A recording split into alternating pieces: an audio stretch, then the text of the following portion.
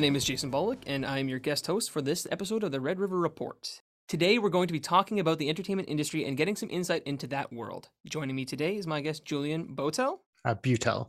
Butel. How are you doing, Julian? I'm doing great. Yeah, thanks for having me.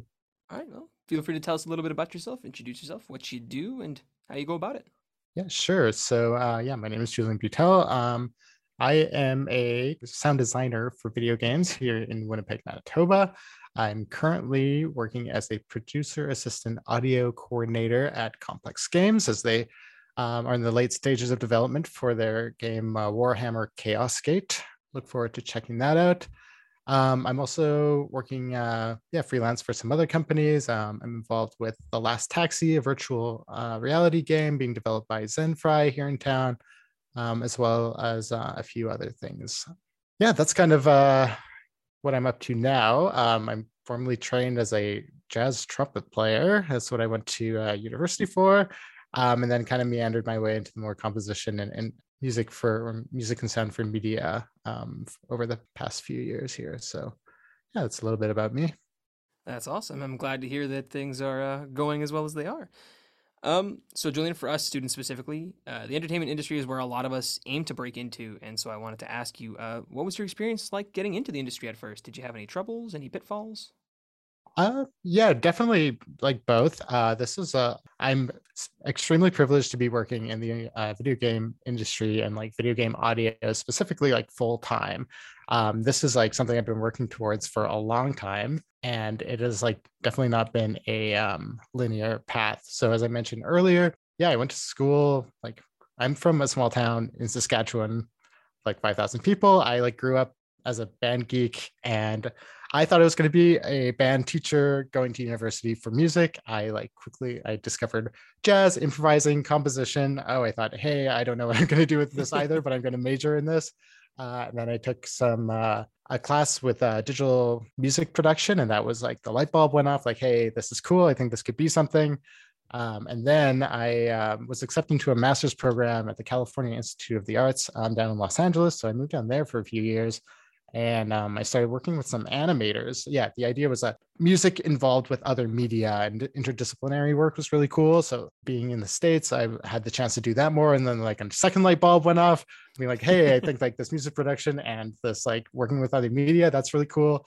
And then I took some programming classes, and I thought like the third and final, like the linchpin of everything, kind of it all came together of like, wait, programming for like media plus music. Wait, games. I like games growing up. Maybe this could be something. So I moved to Winnipeg, not really knowing that there was a game development scene or like industry here, and even like the entertainment industry actually goes back like surprisingly far and is like surprisingly rich. And I think that's like something that's maybe not as well known. So yeah, I showed up to a game jam here in town. For anyone unfamiliar, a game jam is an event that happens over the course of a weekend where people interested in making games show up, and you try to make a tiny little like short and sweet experience of a game over the course of a weekend. So you get programmers, you get some artists, you get musicians, sound designers, and you form teams and you try to make this experience. And yeah, I showed up and I worked with a few different people and made some connections. And kind of in the meantime, I was working like an office job day in, day out. I would show up to work. And then after hours, I would kind of like get to work trying to do more of this interactive stuff as I could. And it started out with like, okay, so I would go to these weekend events and volunteer my time, meet new people. And then all of a sudden I'd been at it long enough that someone says, hey, I need like one piece of music for this thing. I have like X amount of dollars. Would you be interested in doing it? I'm like, oh, heck yeah. I'll do that. So you get your one opportunity that's really small. And then someone else sees that and they say, oh, actually, hey, I like what you did over there. Here's like something slightly bigger. And you do that. And then it kind of over the course, and I'm, yeah, like talking like 5 years, kind of gets bigger and bigger and bigger. And like, not everything you're involved with like turns out, not everything that you do is like a piece of gold. So like 2 steps forward, 1 step backwards, 2 step forwards. And like over the course of time, I've been very grateful to kind of be working with a bunch of talented industry folks here in town. Awesome. You love to hear it. And I think that gives us a lot of hope that, so many people are like, oh, I'm going to get a job right out of school, but sometimes it doesn't happen. So it's nice to know that no matter what, there are still opportunities out there for everybody. And so something I wanted to touch on just quickly is the freelance topic. And I know you don't do it as much as you may have before, but what are some of the benefits to being freelance? Because I know that's an angle that some of us students do like to take. Yeah, freelance is great. I mean, like the most obvious kind of aspect of it is that you get to make your own hours. For sure. So, everyone has a different rhythm. Not everyone's creative at 8 o'clock in the morning, and maybe some people aren't creative at 2 o'clock in the morning either. So, I feel that. being able to just, work at on your own timelines and, within your own schedules and quote unquote, be your own boss is certainly an aspect to it. Yeah, and I guess for me, another thing about freelance that kept me motivated is that I was always trying to hope you do one gig and maybe the next one will be a bigger opportunity, a more long-term opportunity. So that kind of a carrot in front of you was always a good motivation. And I mean, yeah, with being your own boss, if you need a time off, you can take your time off. And it's great. Also, something I like about freelance, I had the opportunity of working with several clients at once, and you meet a lot of people. You learn and get to see a lot of different production styles and ways of going about it. Yeah, there's a lot of ways to like make a thing, make a game. There's a bunch of different solutions to get to the destination, and different people have different ways of going about it. You can get a lot of perspectives by kind of working with different people. You're kind of the accumulation of everyone that which is, I think, a cool thing. Completely agreed. Yeah. And that's something that we're learning here, that we kind of take a piece of our instructors as we go along and incorporate their, I don't want to use the word quirks, but I'm going to use the word quirks because that's ultimately what it is. Yep. And so something I want to touch on, I know that everybody touches on it, but I have to ask because you do work full-time and as a freelancer. Has COVID-19 had any effect on the industry itself for you personally? For me personally, yeah, COVID-19 has like turned a bunch of people's lives upside down. Definitely. Absolutely. I am like, again, extremely privileged to say that I have like been relatively unaffected by it. I like the day job I was working at was extremely flexible in the work at home policies, and the work I was doing in the industry kind of kept going. It was like business as usual. I mean, the studio I was working with, they had an office space, but then they converted to like all work from home. Yeah, the thing about game development is that a lot of it is happening kind of via the internet and remotely anyway. Even if you're sitting next to each other, a lot of it occurs like in a Discord server or like via video chat, or even a lot of indie teams, like they might be based in different parts of the world, and everyone's using servers and file sharing protocols and like making gifs and converting to like a work from home environment. We were doing that anyway,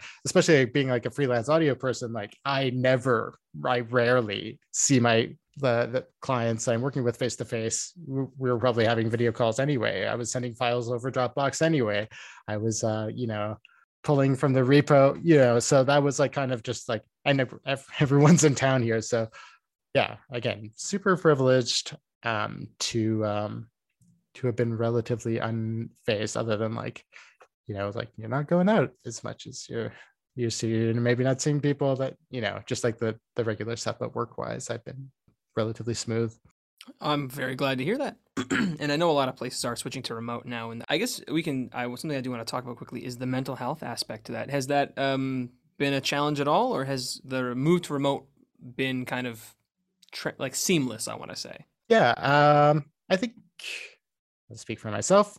You go through we've been at this for a couple of years now, and you go through like the highs and lows of everything. Yeah, there are definitely some parts where you're struggling with just like kind of keeping it all together. Yeah. It's something I had to work through, especially when things are busy and you just like wouldn't mind like getting out and like seeing some people, and you can't. That can be difficult, not being able to see family or what have you. Definitely it was a thing, and you make adjustments, or I've tried to make adjustments, and I'll always remember when like Animal Crossing came out. Oh when man.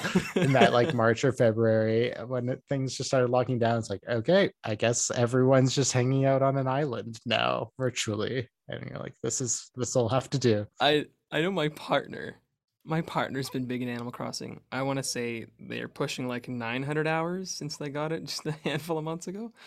This is pretty good. Those are some big Yeah, numbers. it's like I get it, I feel it. I see the appeal like as a Stardew player. I'm like, all right, I get it. This is pretty sweet. Julian, it has been an absolute pleasure talking with you, and I just wanted to ask before we wrap this up, do you have any parting words of wisdom for students looking to enter the industry? My parting words of wisdom are just to keep learning. You can think you might know a thing or two and find out that you don't actually know anything. Yeah, my experience in the industry is that there's always something new to learn.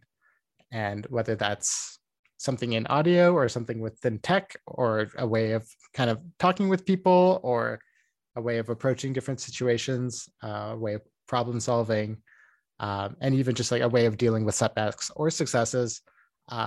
There's kind of being open to all those sorts of lessons and being sensitive to it has been really helpful. And also like find a community that feels good for you.